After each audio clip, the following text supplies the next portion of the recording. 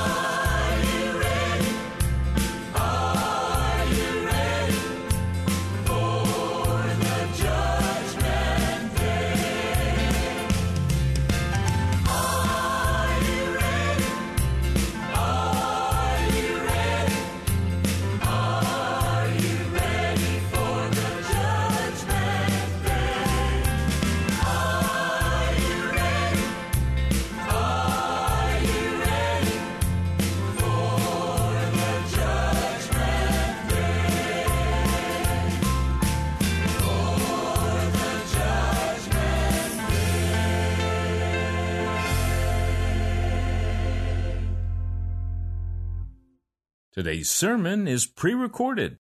The day of God's judgment. Let's pray.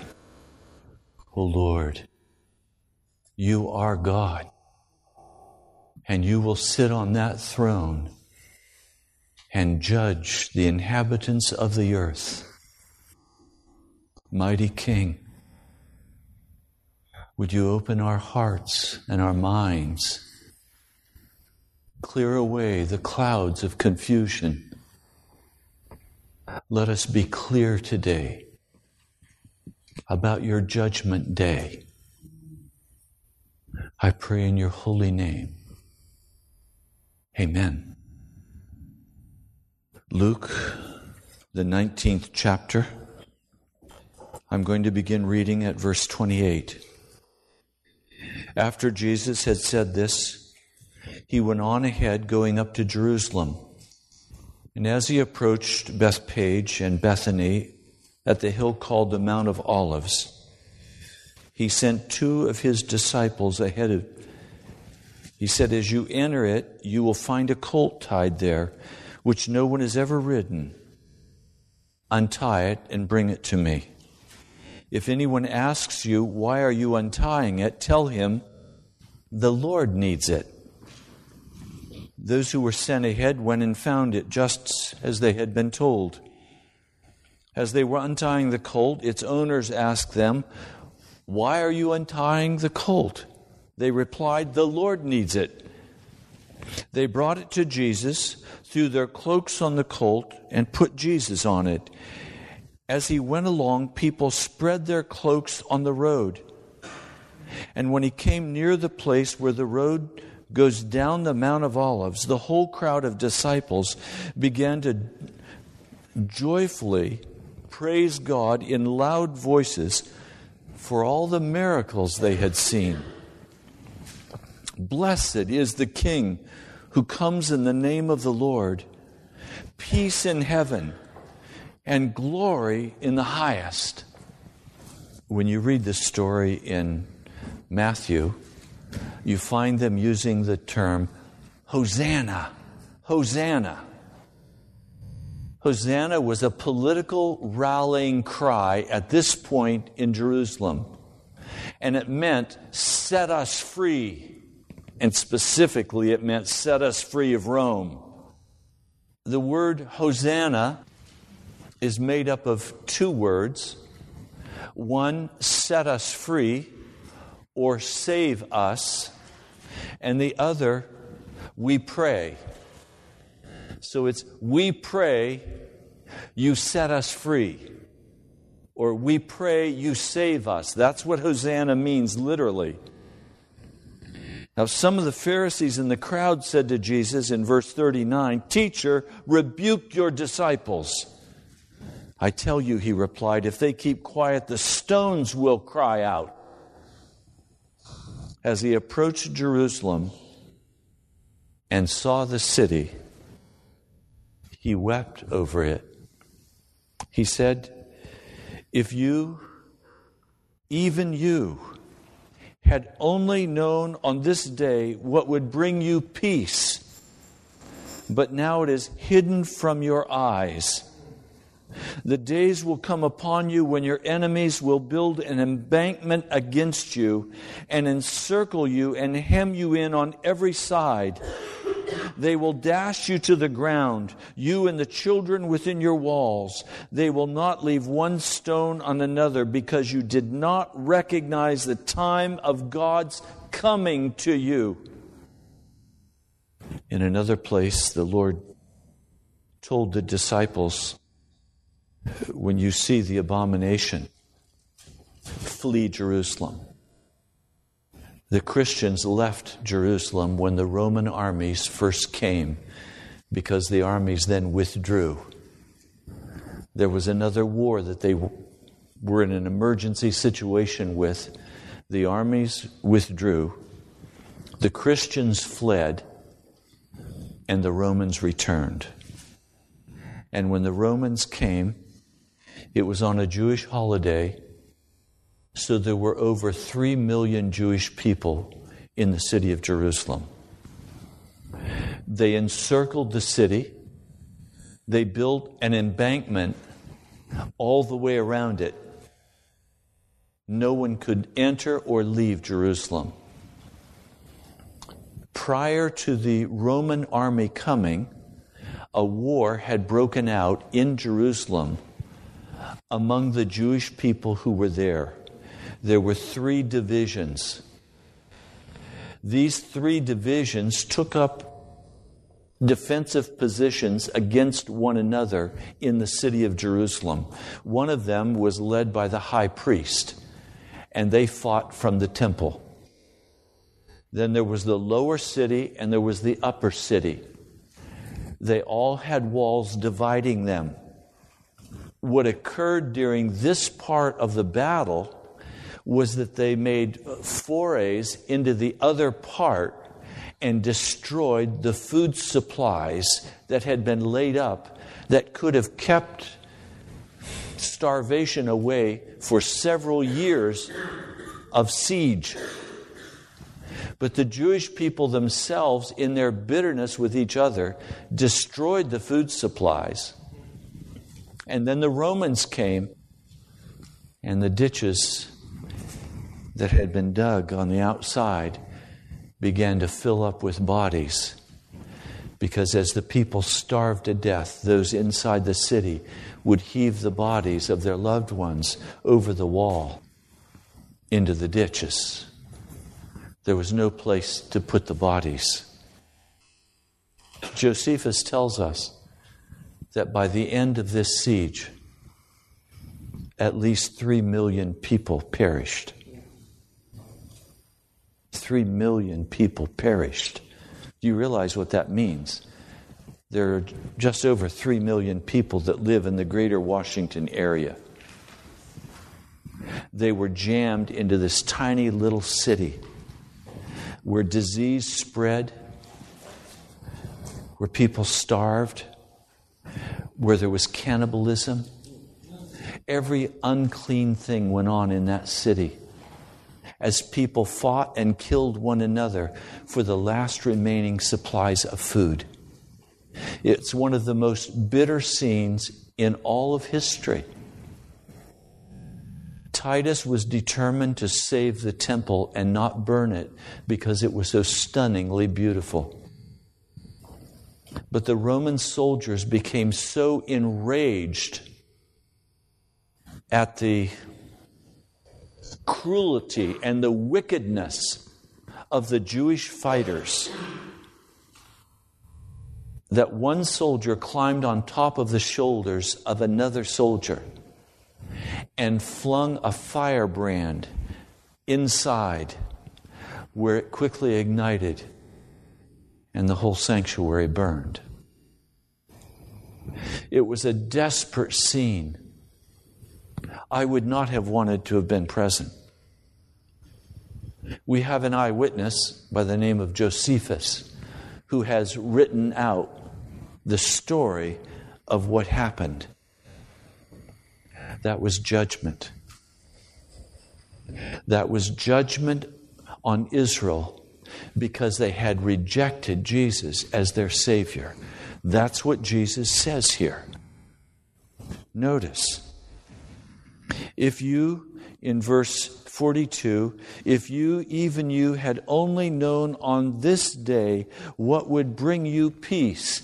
And that word is not shalom in the Greek. It is another Greek word, and it means security. It means security. It means living comfortably in your home with enough food to eat, enough money to pay your bills. It means security. He's saying, if you, even you, had only known on this day what would bring you security in your home, but now it is hidden from your eyes. The days will come upon you when your enemies will build an embankment against you and encircle you and hem you in on every side. They will dash you to the ground, you and your children within your walls. They will not leave one stone on another because you did not recognize the time of God's coming to you. So what happened in Jerusalem? 3 million people dying was because they said, crucify him, crucify him, crucify him. And God's judgment came on Jerusalem, on His very own people. And for 500 years after this, Jewish people were not allowed to live in Jerusalem. They were utterly expelled from Jerusalem. How do we even begin to talk about judgment? I want to tell you, I don't like judgment. I remember every test that I had to go and take in Greek. It was like Judgment Day had come. And there was a test every week. And so I would be up with partners at 4:30, 5:30 every morning, meeting to study Greek. 16 hours of Greek I had to take. Every week I faced the judgment. I knew I either had to pass the Greek or I could not fulfill in my life the calling that God had upon me for pastoral ministry. And I said, okay, if that's what I have to get through, then God, you have to get me through it. Have you been to judgment? Have you ever gone to court for a ticket? Have you ever had to stand up in front of the judge and say, yes, sir, I did it. I'm guilty as charged. Could you please have mercy on me? Have you ever said that to a judge? We don't like to think about judgment. But all of us are going to face the judgment. Now, here's where it gets difficult because, you see, if we start here, I'm born here, I come down here, and this is where I die. Right? It's linear time. It flows from this point to this point. I can't slow it down. I can't stop it. I have in my bathroom this horrible, horrible clock. And I'm standing in front of my mirror and I'm shaving, and I hear this clock going.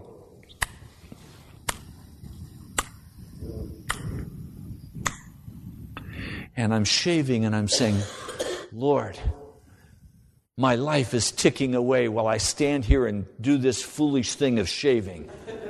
Isn't life more than shaving? And then I tried to add up one day how much time I've spent in my life shaving. Have you ever added up how much time you've spent in the shower? Or how much time in your life, in your whole lifespan, you will have spent driving somewhere? I mean, our lives are made up of these little incidental things that none of us would say were all that important, and yet we spend a great deal of time walking through these things in this linear walk that we're taking, and all of these things take us to this place called judgment. You see, we like to be able to think that because we live in the present, this is all there is. But did you know that yesterday is recorded? You may have forgotten about yesterday, but God has not forgotten about your yesterday. He knows exactly what you did, what you said, what you thought. It's all recorded. And you will face this on Judgment Day. You will be held accountable on Judgment Day for eternity. Now, I don't know if that troubles you, but that troubles me a great deal. Because I go to bed every night and I try to forget about yesterday, and now today's a new day. I only live now. But someday soon, my now is going to be Judgment Day. And it will be all day. And I'm going to be held accountable for each of the days that I've spent on the earth in this linear flow of time. What am I going to do? How will I stand in that day? You see, I can fool myself into thinking that, okay, today's today, and tomorrow's going to come, and then the next day's going to come, and I have an endless supply of days. This week I was listening to a radio broadcast, and the person doing the broadcast said, "Have you retired?" When a person retires, the average person on retirement has 6,000 days to spend any way he'd like to because he's retired. I thought, isn't that interesting? You retire, and now you have 6,000 days until you die. And we call that retirement. So you have 6,000 days to rust out. My dad used to always say, "Ray, I'm never going to retire. I don't want to rust out, I want to wear out. Doing something for the kingdom of God." What are you doing with your days? Look back over the days of this week. I know it's hard because we only want to be present right now. But think back over the days this week. What were your days filled with? And through those days, who did you honor as being top dog? Was it your boss? Was it your husband, your wife? Was it your kids? Was it your family? Who did you hallow? Who did you honor all week? Was it Jesus? There's a passage of Scripture that I want you to look with me at. It's found in the book of Romans. Romans, the first chapter. I'm going to read you the introduction to the book. Let's begin with verse 1. Paul, a servant of Christ Jesus, called to be an apostle. You know what an apostle is, right? An apostle is one who goes from the Sanhedrin, who is the legal high court of the land. It's the supreme court of the nation.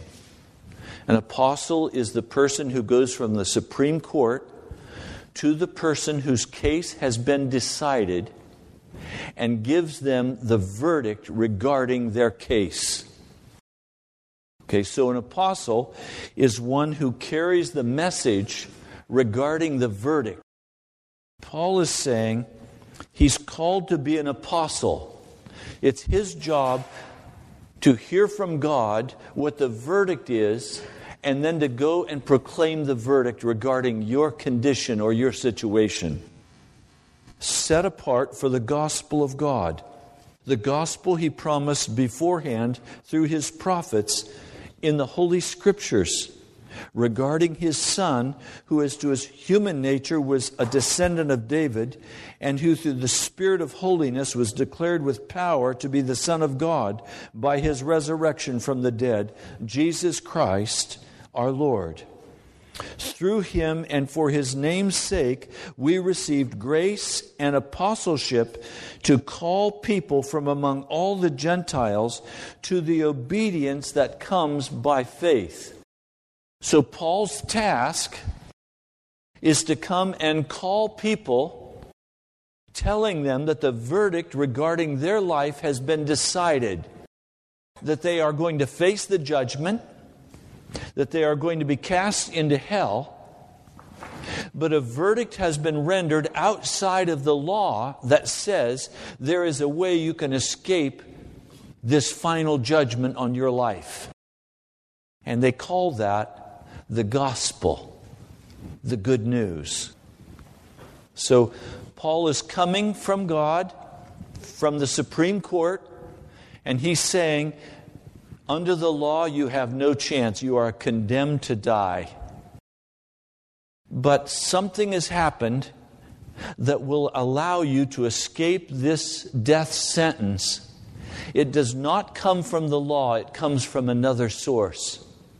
For the Jewish people, righteousness could only come from the law and only from keeping the law. He's saying there is something coming to you as an opportunity. Did you ever hear these invitations to become a part of a multi-level marketing campaign? You know, you draw these circles and you get 5 people here or 5 people there and you sign them up in the business, and pretty soon you're making $100,000 a year. Have you ever caught gold fever from a business opportunity? I have spent some sleepless nights in my past dreaming that I could finally have all of the money I wanted, and I could be free to do whatever I wanted to do, and I'd never have to worry about money again. Only to discover it was not good news. Instead, it would consume my life, and I wouldn't have any money. He's coming and saying, here is an opportunity for you to have eternal life. You will face the judgment, but you'll face the judgment and you will be righteous when you face the judgment. But that righteousness is not going to come from the law. You can't keep the law and gain righteousness. It has to come from another source. Verse 16, I am not ashamed of this good news, he says. I'm ashamed of some of the good news that I've received in the past about multi-level marketing. I'm ashamed. I got a lot of people involved with me, and they lost money and I lost money. I'm ashamed that I did that. Now, I'm not saying that you haven't made money in it. You may have been a great winner. I haven't seen the evidence of it, but Paul says, I'm not ashamed of the good news I'm bringing to you, because it is the power or dunamis or dynamite of God for the salvation of everyone who believes, first for the Jew and then for the Gentile.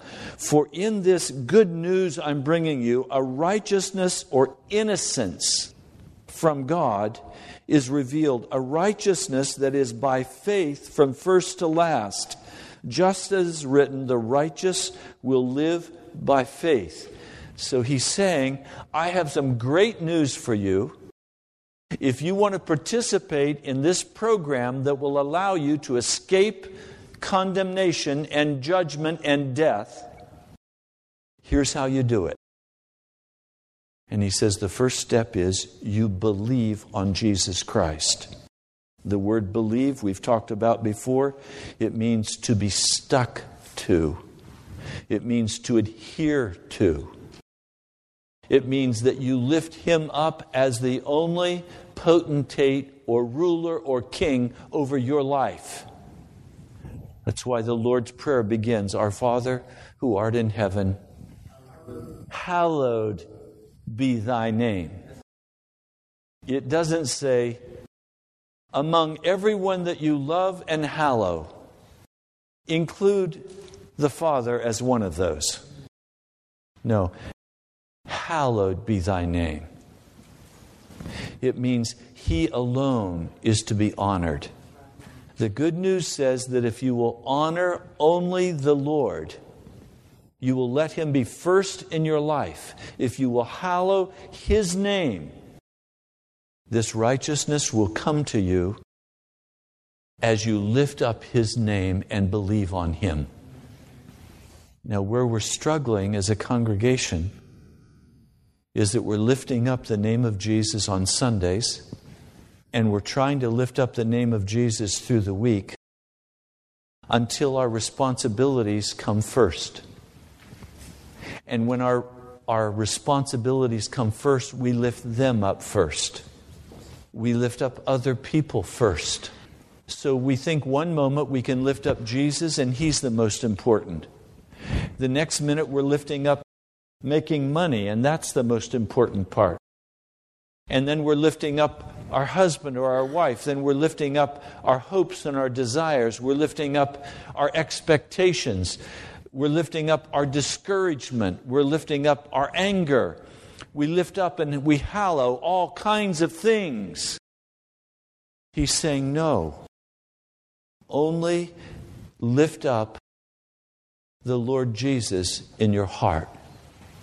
And if you will lift up only the Lord Jesus in your heart, this righteousness will begin to flow into your life. Follow with me. Verse 18. The wrath of God is being revealed from heaven against all the godlessness and wickedness of men who suppress the truth by their wickedness. So he's saying that you can suppress the truth of God. And you suppress it by making decisions to turn aside from the Lord and act like the truth is not there. I'm good at this.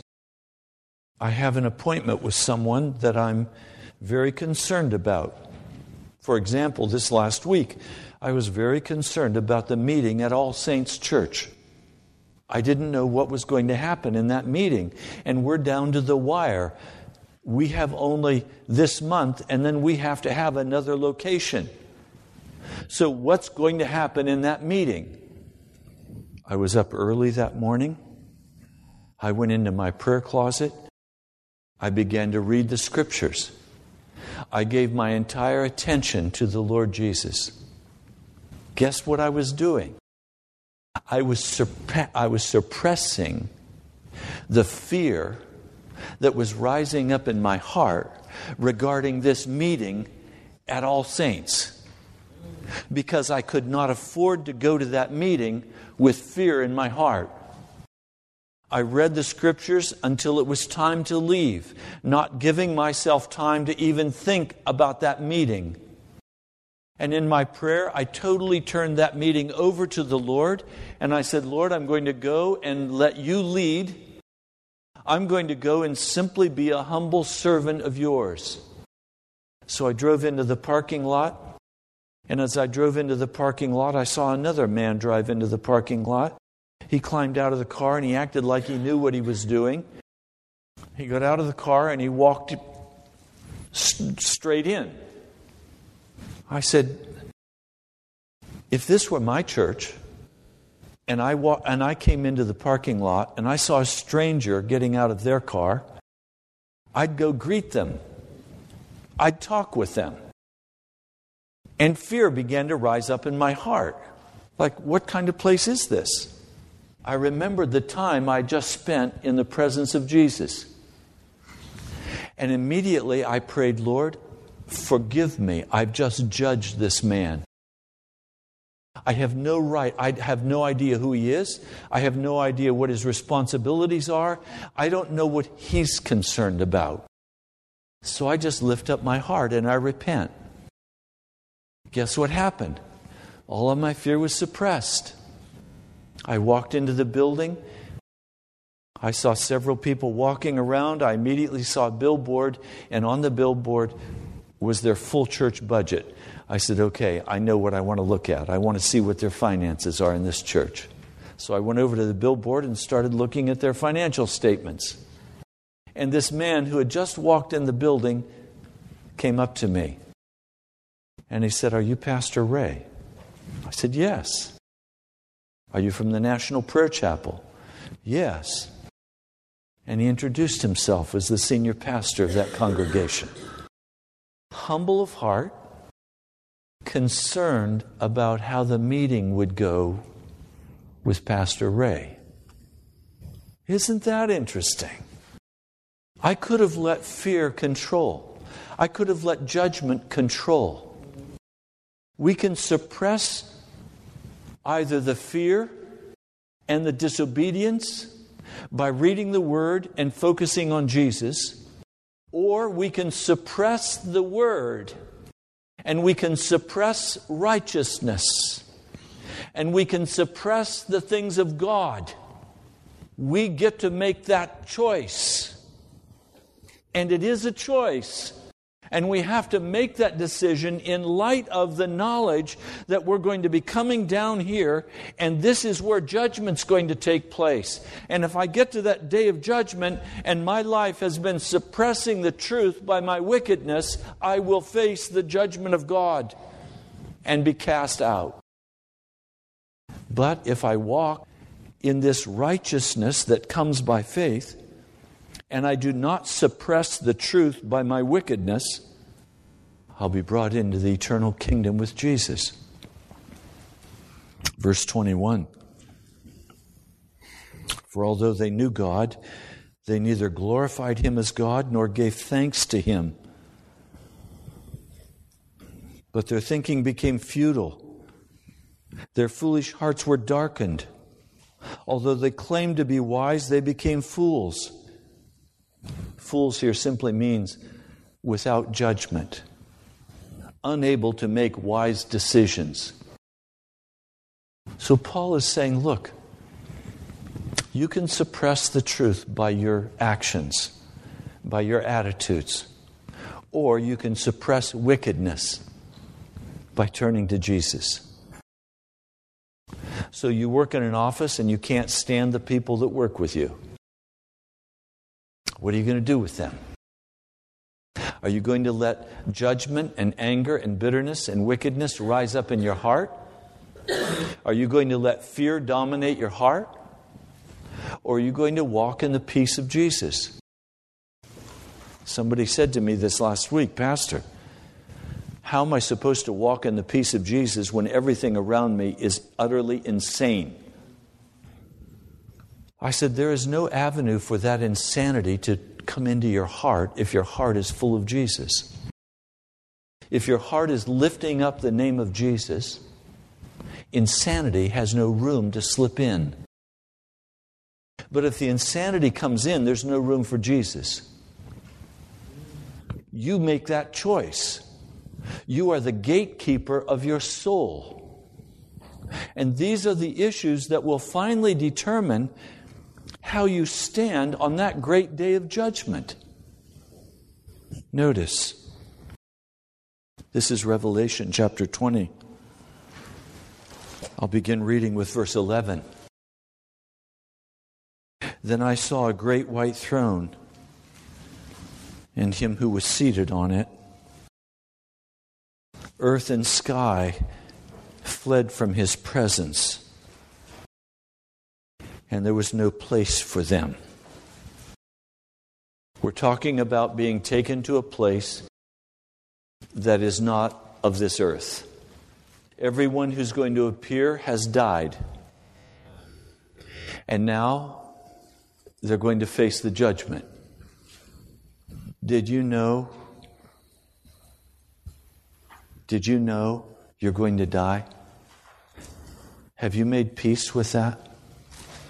Have you made peace with the fact that you will die? That you have a short period on this earth. You have a limited number of days. And then your life is over. You may have time to get married, or you may not have time to get married. You may have time to own a house, or you may not. Does it matter? In the end, it really doesn't. In the end, what matters, how you stand before this judgment bar. That's really all that matters. At that judgment bar, nobody is going to ask you how you feel about being judged. I mean, being judged or not is not optional. You're on the court docket, and you are brought against your will by mighty angels to stand before this judgment bar. You cannot escape it. Earth and sky fled from His presence. There was no place for them. And I saw the dead, great and small, standing before the throne. And the books were opened. Another book was opened, which is the book of life. The dead were judged according to what they had done, as recorded in the books. The sea gave up the dead that was in them, and death and Hades gave up the dead that were in them. And each person was judged according to what he had done. Then death and Hades were thrown into the lake of fire. The lake of fire is the second death. If anyone's name was not found written in the book of life, he was thrown into the lake of fire. Do you understand? As these people are going to be cast into the lake of fire, they will be fully conscious, even as you are right now. The only difference between right now and this final day of judgment is that on the final day of judgment, your fate is sealed for eternity. That's the only difference between now and then. Right now, your judgment has not come, and your fate has not yet been sealed, and you still have time to avail yourself of this righteousness that is being given by God as a free gift to any who will receive it. But it means you must die to this world, give up this world, and hallow only the name of Jesus. As this young man said this last week, Pastor, I don't want to die. I want to follow Jesus, and I want Him to give me a good life. I want Him to reward me financially. I want Him to reward me with friends. I want Him to reward me with healing in my body. I want Him to take care of me, and I will serve Him. It's a business deal between us. And I said, I'm sorry. God doesn't make those kinds of deals. You choose to serve Jesus. You lay your life down for Him. And your life may be spent quickly and you're out of here. You may endure hardship, persecution, trials. Your serving of Jesus has nothing to do with benefits you receive until after the judgment. And if you're found worthy at the judgment and your name is written in the Lamb's book of life, you will be granted eternity with Him. But they will not organize a football league in heaven. They will not have NASCAR races in heaven. They will not have the clubs and the sexual uncleanness in heaven. They're not going to have the pride of money. They're not going to have Most of the things that are considered vital for our culture, they're not going to have in heaven. So you have to decide. Do you want those things of darkness? Then grab them while you can here, and don't play around with following Jesus. Go grab as much heaven as you can grab now, because you're going to face the judgment, and then you'll be cast into hell. So make a clear decision.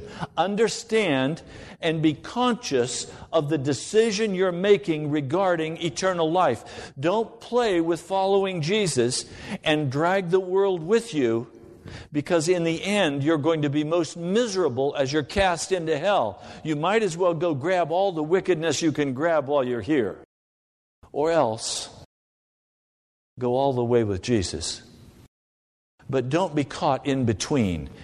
You of all would be most miserable. So either be completely given over to Jesus, or be completely given over to the devil and strike a deal with him. He'll give you everything you want. And then your life's over. God is not going to reward good citizens of this world. You are either a citizen of the heavenly realm, sold out, given over, or you will not enter into that holy and hallowed ground called heaven. Now, this has caused me this week to spend much time in meditation and reflection, asking the Lord about piece by piece the parts that make up my life. Sitting before the Lord each evening and reflecting on the day and asking Him, Lord, this is what I've done today. Are you pleased? Or are you displeased? Are there any areas where you're displeased with me? Could I know that now? So that I don't ever live another day of my life unconsciously. I choose to live with full awareness of what choices I'm making and whether or not I'm suppressing righteousness by making wicked choices. I don't have the time nor the energy to follow my bliss. Do you know what I mean by that? Let's see, what would I like to do today? I think I would have fun doing, and off I go. I could spend my whole life doing what I like to do. I can guarantee you I would not be in Washington, D.C. I would like to spend the next 6,000 days beside the ocean, fishing, sailing. Then I'd like to spend the next 6,000 days mountain climbing in Colorado, snowmobiling. I mean, I could plan it out in 6,000 increments. Find a money machine, find somebody to crank it for me, and go live my life. And come to the judgment bar of God and be cast into hell. Or I can give my life over, which is what my heart desires, utterly and completely over to Jesus. And you know what? What an adventure it has been following Jesus. In the nation's capital, on the radio, fellowshipping with you all. I wouldn't trade it for anything. I wouldn't exchange it for anything. You know partly why? I'm not just friends with you now. I plan on spending eternity with you. Could you stand to spend eternity with me? See, your whole way of thinking changes. Your whole way of looking at reality shifts. As you begin to understand that you have a limited number of days on the face of the earth, you cannot afford to spend those limited number of days suppressing the truth of God in your life. Because at the end of those days, you face the judgment. And at the judgment, the Lord will want to know what you have done with the talents and gifts that He has given to you. Have you used them for your own vainglory, or have you used them for the kingdom of God? Have you won the hearts of other men and women to follow after Jesus? The temptation is to see ourselves as gods ruling over our little universe, our jobs, our families, our activities, our pleasures. To see ourselves as gods ruling over our little universe. And I want to tell you today, that's a false illusion. We're going to go here and we're going to go there and we're going to do this and we're going to do that. Remember, the judgment day is coming. The great day of judgment is coming. And Christ will sit on that throne, a great white throne. And He will judge you and He will judge me. And if my name is not found written in the book of life, I'll be thrown into the lake of fire. So I guess I have a question for you today. Is your name written in the Lamb's book of life? Do you know? Your name has to be written in the Lamb's book of life before you go to judgment. The reason it must be written there before you go to judgment is you cannot have it written there by keeping the law. You can only have your name written there by receiving this righteousness that does not come from the law, but comes directly from Jesus as a free gift. You receive that free gift, and in return you give everything of your heart and your life over into the hand of Jesus. And you stop suppressing the truth by your wickedness.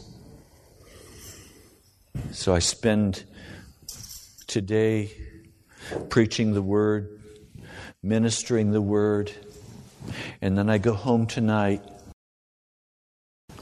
Do I climb into sin? Do I turn to darkness? Then I'm suppressing the truth by unrighteousness. I'm living a double life.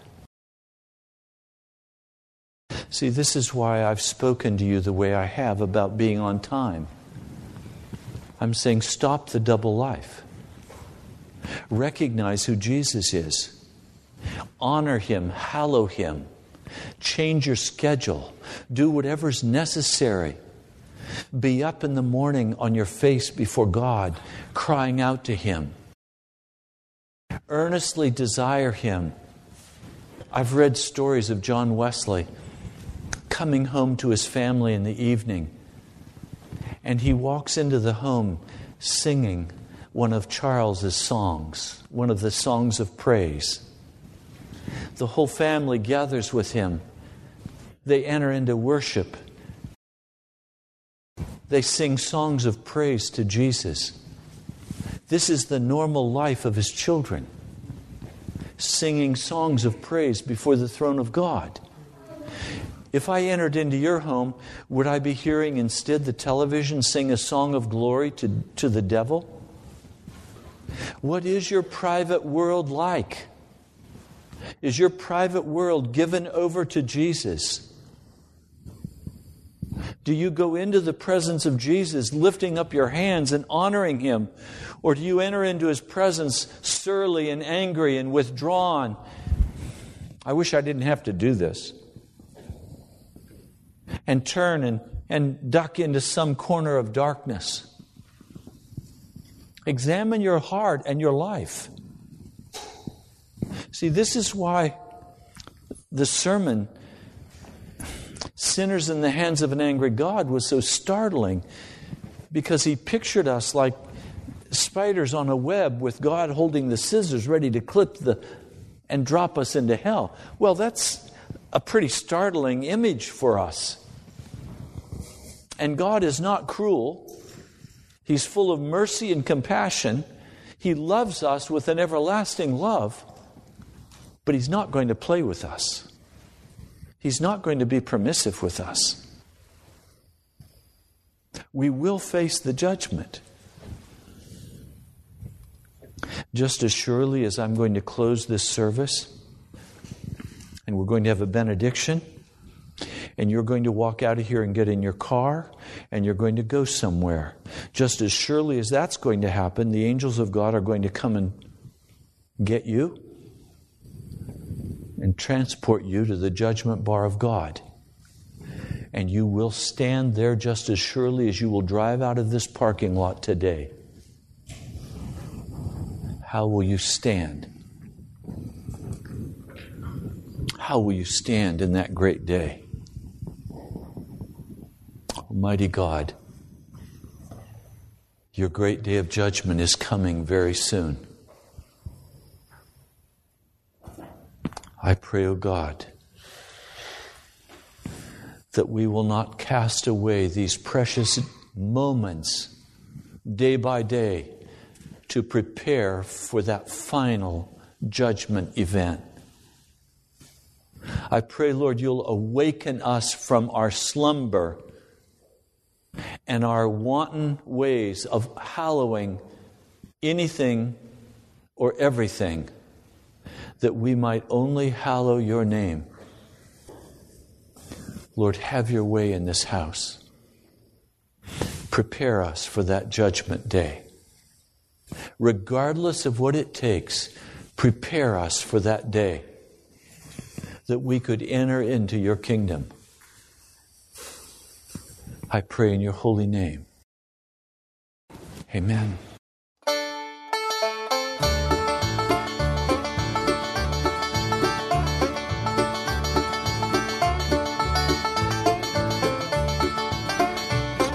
A sinner lost and dying, here's about Calvary, how Jesus can wash your sins away. Satan tries to hold on and rock him back to sleep, but he hears the Holy Spirit softly say, oh sinner, oh sinner, oh sinner, it's time to wake up. Oh sinner, oh sinner, oh sinner, it's time to wake up.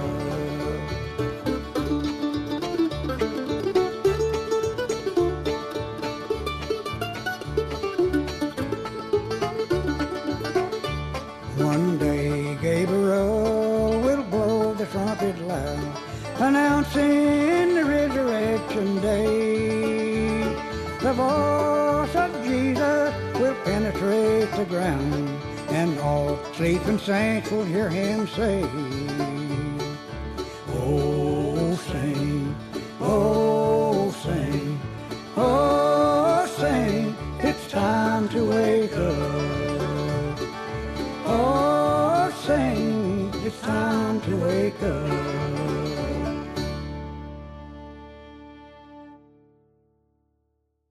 Thank you so much for joining us. You've been listening to Pilgrim's Progress, brought to you by the National Prayer Chapel in Woodbridge, Virginia. Come join us at nationalprayerchapel.com or our sister website, revivalnow.church. God bless you. We love you. Now unto him who is able to keep you from falling and to present you blameless before the presence of his glory with great joy, with great joy. Now unto him who is able to keep you from falling and to present you blameless before the presence of his glory